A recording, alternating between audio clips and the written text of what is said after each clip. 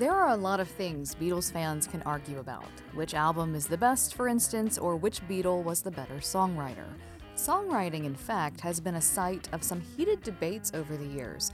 Early on, John Lennon and Paul McCartney agreed to share writing credits on the songs they wrote for the band. Since the group split up, fans have been trying to figure out which songs belong to which songwriter, leading to sometimes impassioned arguments in bars around the world. Recently, researchers converted the songs into data in an attempt to figure out which songs were written mostly by Lennon and which songs were written mostly by McCartney. One of the researchers is the guest on today's episode of Stats and Stories, where we explore the statistics behind the stories and the stories behind the statistics. I'm Rosemary Pennington. Stats and Stories is a production of Miami University's Departments of Statistics and Media, Journalism, and Film, as well as the American Statistical Association. Joining me in the studio is regular panelist John Baylor, chair of Miami Statistics Department. Richard Campbell is away today. Our guest is Mark Glickman, a senior lecturer of statistics at Harvard University. He's also senior statistician for the Center for Healthcare Organization and Implementation Research. Mark, thank you so much for being here. Well, thank you very much for having me. My big opening question is, how does a statistician get involved in figuring out authorship of Beatles songs? Well, that is the big question. I guess the starting point is it doesn't hurt to be a Beatles fan, right? So I actually became interested in the Beatles back when I was about 11 years old, which was well after they broke up.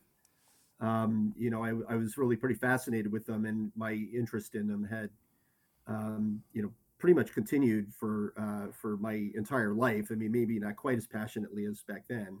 Right. And then along the way, I ended up meeting this colleague about 4 years ago, my co-author Jason, who turns out also be a Beatles fan. And we were talking about some Beatles-related things. The topic just came up because he had done some work on some Beatle-related topics. And we were discussing the idea of being able to predict this one particular song, the song "In My Life" by the Beatles.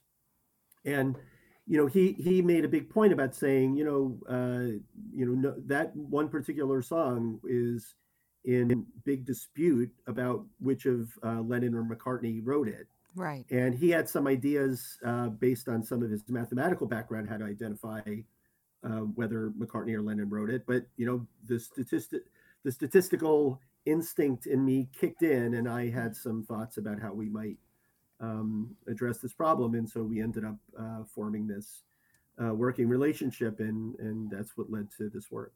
So why that song in particular? Well, that song is a kind of a special song. It's listed as the 23rd best song of all time, according to Rolling Stone magazine. So it has a certain cachet just to begin with. So that song, kind of drew us to doing this work. But that's not the only song among the Lennon-McCartney songs that are in dispute. There are a bunch of other ones. But this is the one that really was the main motivation for our work. Were there particular songs where it was clear who was the lead author of them? Yeah, there's a special way that you can actually tell, generally speaking, which of the two songwriters actually wrote the song, and that's who sung it. But that narrows it down. Unfortunately, that doesn't always work. I mean, part of the problem is that you have a whole bunch of songs that were written by Lennon or McCartney, and they handed it off to George Harrison, the Beatles lead guitarist, to sing the song. And there are a couple songs where even in that realm, it's not really known whether McCartney or Lennon wrote the song. So, for example, there's this very early Beatles song, "Do You Want to Know a Secret?" Mm-hmm. And it's George Harrison sang the song on the recording, but one of McCartney or Lennon actually wrote it, and it's not known which of the two wrote it. I mean, I suppose the strange thing is that over the years, both McCartney, certainly over the years, and then Lennon until he his death in 1980, have been asked about who wrote what songs. And generally speaking, they would agree most of the time who wrote what. Right. But there are these handful of songs that they just have conflicting memories about. And as an academic, it's kind of mind-boggling that you wouldn't be able to remember if you wrote a song or not, because it's almost like the same thing as not remembering if you've like written an article. Right. Yeah. Like if you're a co-author on an article, whether you wrote it or not, or what your role was in the article. But that's the analogy to this songwriting context. So I was reading an article about this that sort of described what you did, as I said in the intro, as kind of turning the songs into data. So how exactly are you taking In My Life and turning it into data that you can then statistically analyze? Right, that's a really good question, and there are a ton of choices that one can make in converting the musical features of a song into some data object that you can analyze. What we ended up deciding to do was to describe to basically think of the music as if it were a document of text. Mm-hmm. So in a document of text, you basically have a whole bunch of words in sequence, and a very typical analysis of text involves counting the number of times certain words occur, or counting the number of times like pairs of words occur in sequence, or three words appear in sequence. And when you count the number of times that those particular features of text occur, you're essentially coming up with some kind of fingerprint about the document. That frequency of occurrences of all these different words is a particular way of characterizing an entire document. So what we did was we identified, depending on which version of the analysis we did, we captured basically about 149 or 159 different musical features within these songs, which come about from taking the entire song, stretching it out, and having labeling parts of the song as if they were like individual words. Mm-hmm. So to be very concrete, what we did was we took, for example, the sung melody of a song, and we wrote down the individual notes in sequence. And then what we did was we just simply counted the frequency of individual notes occurring within the song. That would be one representation of a song, just counting the number of times, say, the note that is in the key of the song, the tonic note occurred, or counting the number of times that the subdominant note occurs. So all these particular notes in a scale, we're counting the number of times they occur. But then we would also count the number of times that there would be note transitions, like going from the root note to the third, or the root note to the fifth. So that would be considered like its own its own bin that we're counting over.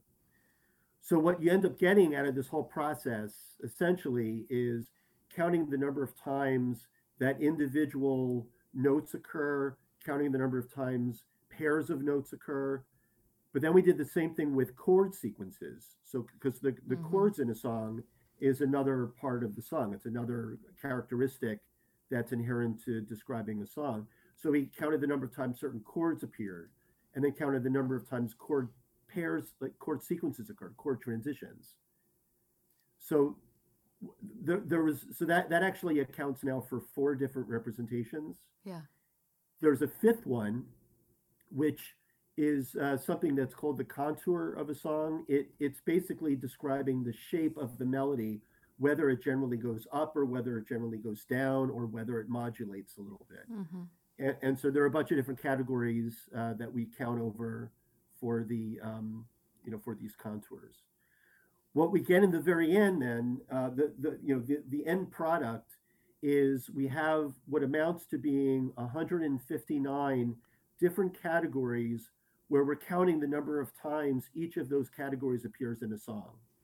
So you could think of it as an individual song gets translated into 159 numbers, where each of those numbers is counting the occurrence of that feature. Yeah.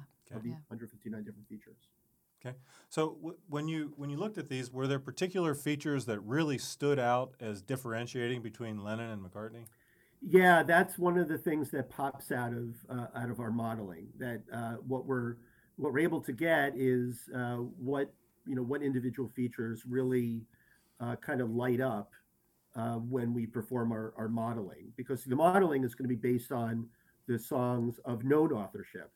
And so we have, for every song of known authorship, we have the author, but then we have this like 159 different categories that we're counting over. And so I can give a couple examples of categories. So Yeah, that would be so great. one that's very interesting is that one of the categories that we capture are note transitions that span greater than an octave, while still staying on what's called the diatonic scale. The diatonic scale is essentially the scale of the notes that are essentially most often used in the key of a song. Mm-hmm. But the main focus here really is on having a melody jump, a transition in notes that's being sung that's very large. So can you give an example of a song or two that has that? Yeah, absolutely. So one example might be the song, the early Beatles song "Love Me Do." Yeah. So there's one point in the song, and so I'm gonna embarrass myself by singing a little bit. Oh, you're a good man. You're a good man. Yeah, brave might be better than good. So there's one point in the song where the singer is going, "Someone to love, somebody new." So that jump from "someone to love," that note, and then jump to "wah," that's over an octave. Yeah. Okay. So that's one example. Great. So that turns out to be a Paul McCartney song. Ah. There's one other song in the 70 songs that we examined by Lennon and McCartney in the time period that we looked at, which also has a large jump, which is Eleanor Rigby. Okay. So in Eleanor Rigby, during the chorus, it goes, all the lonely people, where do they all come from? So that jump from where do, that's an octave and a third. Mm-hmm.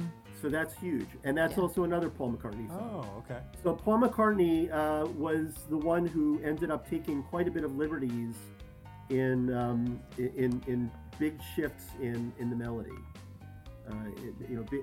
big jumps. And John Lennon tended not to do that. You're listening to Stats and Stories, where we discuss the statistics behind the stories and the stories behind the statistics. I'm Rosemary Pennington with Miami University Statistics Department Chair John Baylor. Our guest today is Mark Glickman, Senior Lecturer of Statistics at Harvard University and the author of a study that is looking at data that can help us understand which Beatle wrote which song. And so before we broke, Mark, you were talking about the time period and the number of songs. So 70 songs that it sounds like have been in dispute over authorship. Can you talk about the time period you chose for this study and why? Sure. So just to be clear, the 70 songs are ones where we do know the author. Oh, okay. And because those are the ones where we build our model. Oh, so you're using the model, okay. Right. And then the ones that we don't know, I think I want to say there's 7. Oh, I'm not going to get that number exactly right. The reason I'm not getting it right is that we also ended up applying our approach to songs that were known to be collaborative, because we wanted to see how the model worked on those songs. Oh, that's interesting. But to answer your original question, what we did was we focused on Beatles songs, Lennon-McCartney songs that were written or recorded during the period 1962 to 1966. And that included the albums going from Please Please Me, which is the first Beatles album, up through the album Revolver, but not going beyond. So starting with the album Sgt. Pepper's Lonely Hearts Club Band. At that point, the Beatles were exclusively producing music in the studio and not performing in front of large live audiences. So they were focused on their music, and the music tended to get much more complex. So it's harder to puzzle out? Right. Well, so the idea here is that if we're going to be coming up with some kind of musical fingerprint for Lennon and for McCartney, we want to do it in a realm where we kind of view their style as not changing all that appreciably. Yeah, Mm. yeah, So that so the makes problem sense. is that once you start going beyond their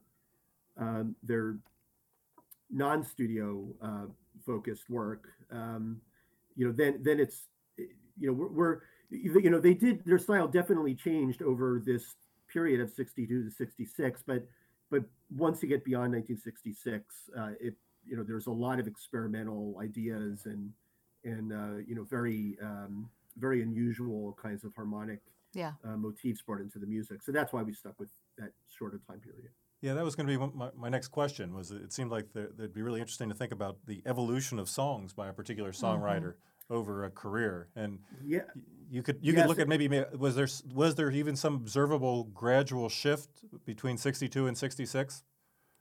We haven't looked at it, so we haven't analyzed that quantitatively, but I think most Beatles fans would probably acknowledge that there are pretty noticeable changes, Yeah. from the early years where the songs tended to have like much more of a blues or rock and roll motif, whereas the songs closer to 65 and 66 tended to be much more musically interesting and generally getting away from these like standard 8-bar blues progressions, which was much more characteristic of their music early on. But we did not analyze that quantitatively.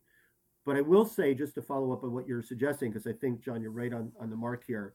One of the future projects that we want to explore once we're satisfied that this is all working is several things. One is to study the Mm-hmm. time Yeah. varying musical signatures. So rather than say over a 5-year or 6-year time period like we're doing right now with the Beatles, assume that the signature might vary stochastically over time, Mm-hmm. and then be able to pick up like where are the changes, like is like certain chord changes more or combinations of chord changes more frequent in the songwriter's style as they progress in their career, or are other features changing over time? So that would be another thing to detect. The other idea too is that we can take these musical signatures, and rather than just analyze Lennon McCartney songs, we could analyze a much larger corpus of songwriting, so that we're able to get all these fingerprints for all these different Mm-hmm. musicians, and then be able to even like figure out some influence. So Mm-hmm. so like if two musicians have pretty similar styles, particularly one like towards the end of their career and another at the beginning, and that the years kind of line up, then you could probably start making some inferences about whether one musician has influenced another. Mm-hmm.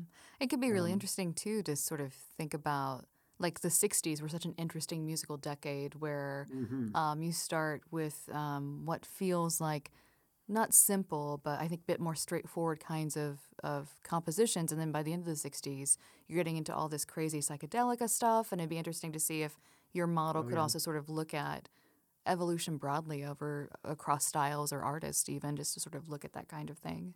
yeah, absolutely. And I'll be the first to say that the features that we're examining right now probably are not enough Yeah. to be able to Mm. do that kind of characterization.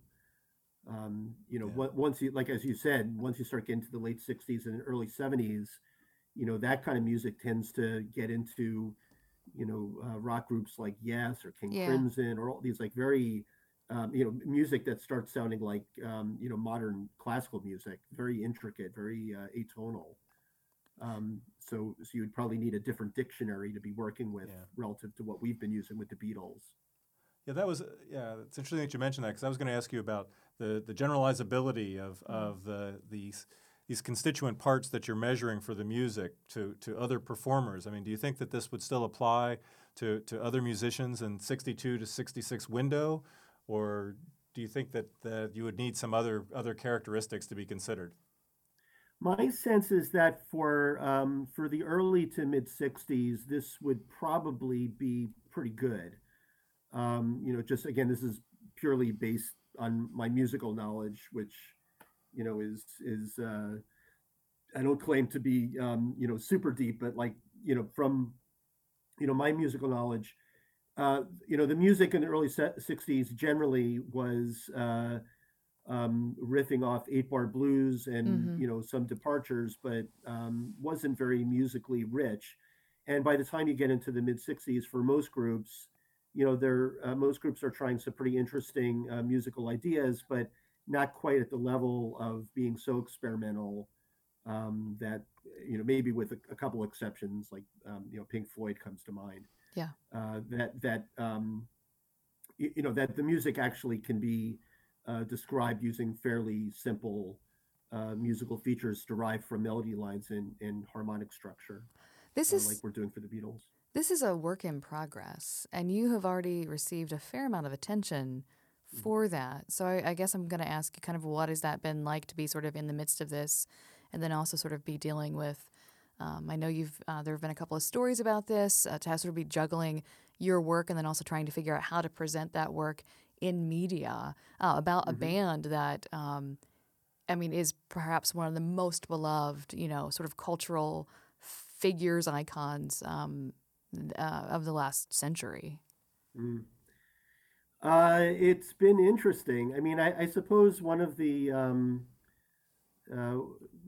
nice things about this project is that it's generally easy to explain it to non-quantitative people. So to the extent that we've been having these conversations with the media, it's pretty straightforward to come back and say, well, look, here are some of the musical features that are that highlight the difference between McCartney and Lennon through our analysis, and then it's just easy to point to those features and give example songs, and in some ways that actually is able to resonate, I think, with people that aren't really quantitative. So I suppose in that sense, it's been it's been kind of a fun process to kind of parade this work around. On the other hand, we're taking this work seriously. We're doing our due diligence to make sure that our model is being fit properly, which involves a lot of checking on a lot of out of sample prediction to make sure that these predictions are calibrated well. So right now we're in the process of finalizing these details. And so, we haven't, at this point, we haven't made our work public because, as my colleague is quick to point out, based on his past experience with this kind of work, that, you have really one chance to get it right. Yeah. And, we don't want to, we don't want to come up with, put something out in the public and basically realize that, we didn't dot our I's and cross our T's. Yeah. And then kind of get a lot of pushback. So we're being pretty careful with this project before we release the technical report, which we'll be submitting to a peer-reviewed journal. Yeah, I think that's really smart, especially given the just the interest that this has generated to date. You know that when you go live with this, it's gonna be even more. I hope not. Yeah, fair enough. Hey, I want my life back. Hey, you picked this project, man. Yeah, that's true. I know. We deserve it. Yeah, we get what we deserve. Hey, it's actually quite a bit of fun, and I'm actually hoping, specifically once we've ironed out all these details. I mean, I certainly would love to have the opportunity to give some technical talks about it while toting my guitar around, so I can actually give some demonstrations. Fun. And I've done that a couple times so far. That's cool. But having it, having this be something where, I can explain a little bit more of the details, but still make it a fun talk by having it supplemented with some live music might not be so bad. That's cool. You mentioned earlier that one of the things that was characteristic of McCartney's songs were the big jump. I'm wondering, do you have sort of a similar similar characteristic that really was a telltale sign of a Lennon piece? Yeah, there is. It's a little more. It's probably not as obviously noticeable, but yeah. So one of the. So I could tell you this might provide a little bit more context for what I'm about to tell you, which is that John Lennon came from a fairly broken home, and he didn't have a very supportive upbringing, whereas Paul McCartney, in some ways, had slightly the opposite experience. I mean, his mother died early, but he had a very supportive home. His father was a musician, and he had a very positive environment. And the way that sometimes gets manifested is that John Lennon tended to be a little bit more kind of withholding in, or taking fewer liberties in the way he would write music. He would tend generally to rely on slightly more standard musical ideas than Paul McCartney tended to. Huh. So, one artifact, of course, is with Paul McCartney, these large musical jumps, these large melodic jumps, is sort of an artifact of his willingness to take these kind of liberties. Whereas John Lennon tended to stay in slightly more confined regions of notes when he was singing, and he would also tend to rely on more standard kinds of musical ideas. So one of the things that came out of this model is a particular chord transition that John Lennon would use much more often than Paul McCartney would use. And this may or may not be meaningless, so I'll just say it. What John Lennon tended to do was use the chord transition that goes from the tonic chord of a song, which is like the root chord, and then translating or making a change to the minor six. And that might just sound like, kind of musical gibberish, but going from the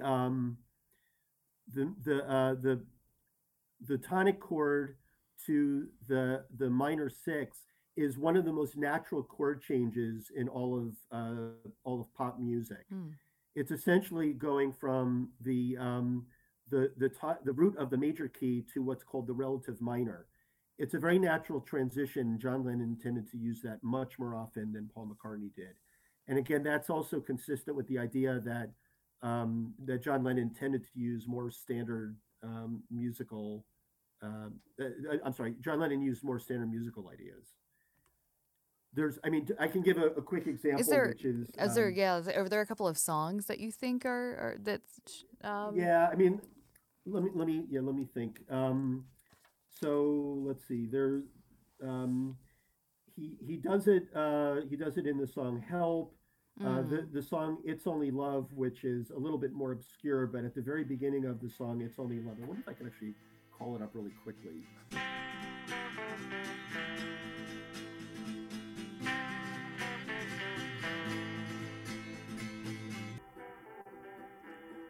Okay, those two chords that you just heard,